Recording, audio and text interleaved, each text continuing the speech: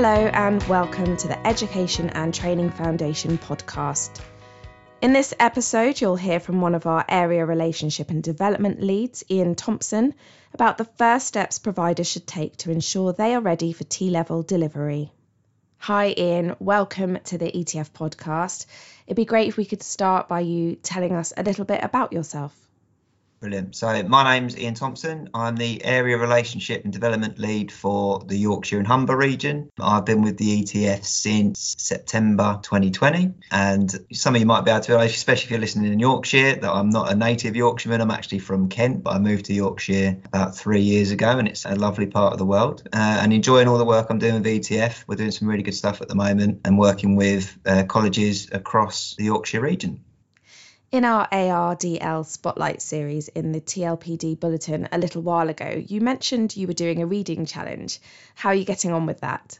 Yeah, so this was prior to lockdown, but yeah, I set myself a target last year to read a book a week. So what I thought would have been 52, but actually ended up being a leap year last year, so it ended up being 53. But I ended up reading 54 books in the end, which was good. All different various things, mainly non-fiction. I'm not a massive fiction reader, even though I've tried to read a bit more fiction this year. Just various things really, some around education, some around business, some around leadership. I'm not going to lie, it was quite tough going, especially when you start a book and you think, oh, this is pretty tough. It wasn't so much one book a week. Some took me a bit longer than that. But yeah, throughout the whole year, I ended up with 54. So that was a challenge, but enjoyable. Malcolm Gladwell has got some really good books. Outliers was particularly good. And Jim Quick, Limitless, I'd recommend, especially if you're a teacher in particular, would be quite useful. He talks a lot about learning and speed reading. So I actually wish I'd read that one first, because by the time I read that one, it was about June. I think I would have gone through the books a lot quicker if I'd read that book first.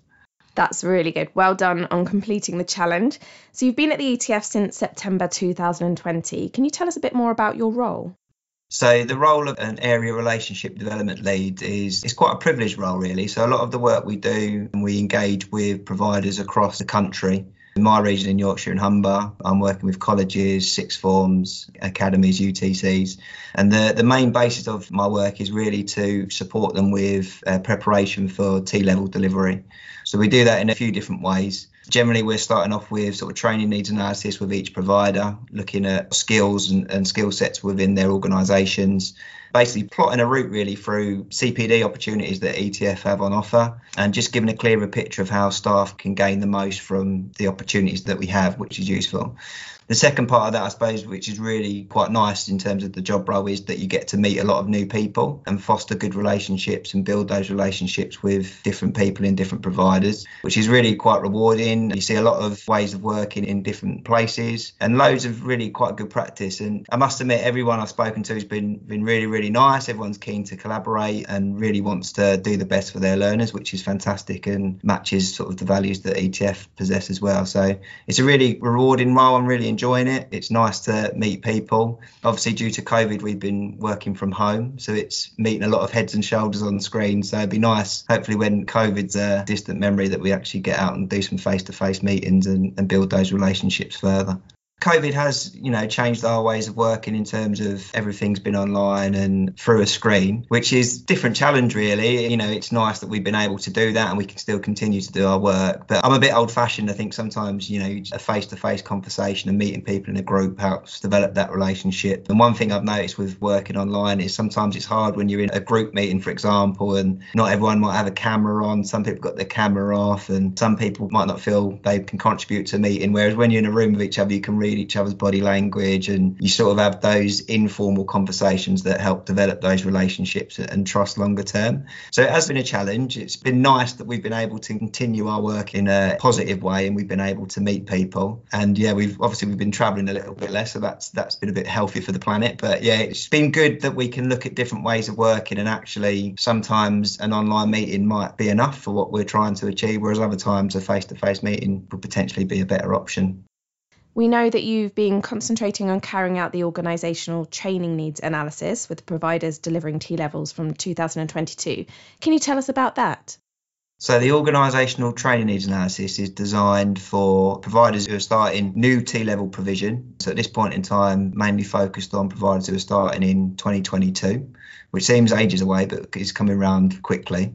The whole idea of the OTNA is that it provides a plan really of how providers can get the most from CPD that's on offer from ETF and from our other partners and stakeholders to make sure that by the time their first student walks through the door on the first day of their T-level course, everyone is in a good position. They fully understand what's going on with T-levels, how their sort of piece of the pie fits into the wider picture. And really the good thing about the OTNA is it's almost like a timeline of preparation. So it's not just sort of this is everything we do and you should do it. It actually sets it out into a model where providers can do things step by step, and it's bespoke, which is great. So it's not just everything and anything. It's bespoke to their needs.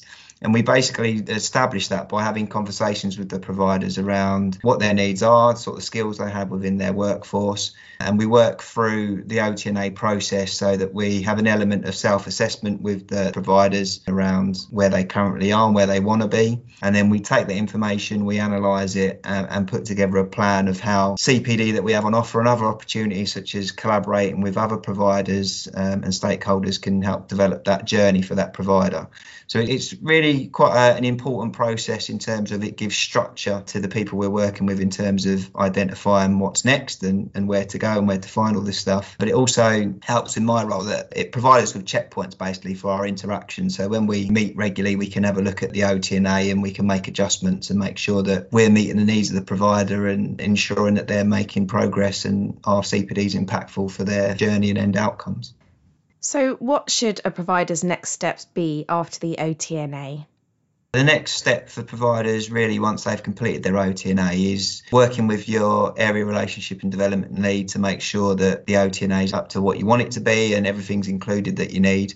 And then really from there, for individual staff members within an organisation, we promote that they do an individual training needs analysis, an ITNA for short. And really the idea of the ITNA is it makes the CPD available more bespoke to the individual. So for example, if you complete an ITNA, you do sort of your mini own self-assessment that then throws out some recommended CPD.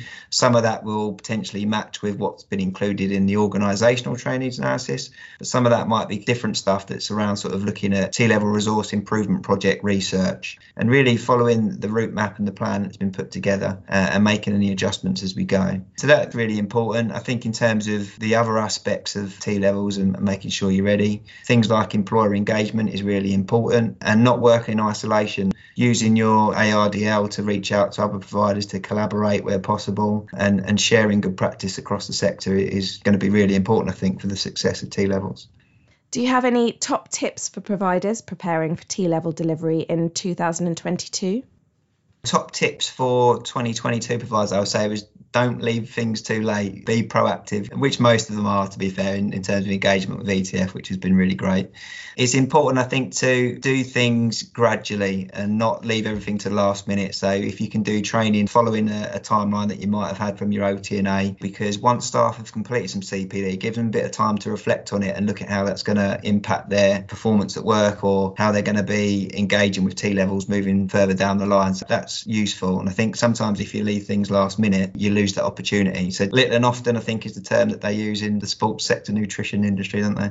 So that's really important. And I think the other thing that some providers really need to focus on, if possible, is engaging with employers early. And a lot of the conversations I've had with some of the providers in the Yorkshire and Humber region this year is that actually not just going out asking employers would they take a student on a placement, for example, but engaging employers in being part of something bigger. So asking them to influence the curriculum design and getting them involved in the provision of the college and developing that partnership. There's been some really innovative ideas around engaging employers and things like T-level tea parties and networking meetings. Really quite good stuff to make employers feel part of the process as well. And it's important for providers to remember that employers are learning also about these T-levels. Everyone's on a bit of a learning journey. And if we can build some community and some collaboration around that and across sectors, I think the success of the T-levels will be really good. Those were great. Thank you, Iain. Is there anything else that you would like to add? I'd say other aspects that I would point out to anyone who's listening, in particular those who are at providers and colleges, is do check out some of the other provision that ETF has on offer. We're offering lots and lots of CPD around T-levels, but there's so much on offer from ETF, lots of different things that you can get involved with. And I think that's really important, having an opportunity to develop as an individual and your own sort of professionalism in terms of knowledge base and looking at research. There's lots of opportunities for that. So I'd really encourage people to check out the ETF website and have a little look at, other aspects that they could get involved with. But secondly, as I mentioned previously, the opportunity to collaborate with other sector professionals and share expertise is only going to be good for the sector moving forward. So if you need support with that, reach out to your area relationship development lead. You can find their details on the ETF website. They'll probably be getting in touch with you as well. So you might have already had an email from someone or a phone call.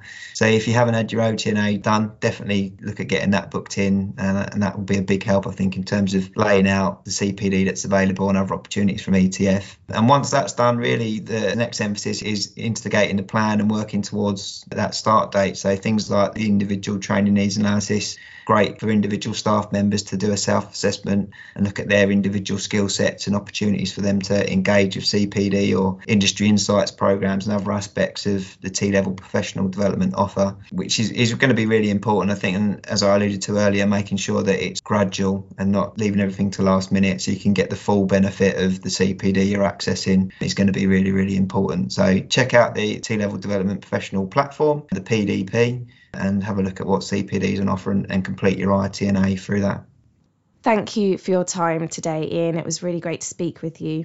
For anyone who would like to find some more information or to find contact details for your ARDL, please visit et-foundation.co.uk.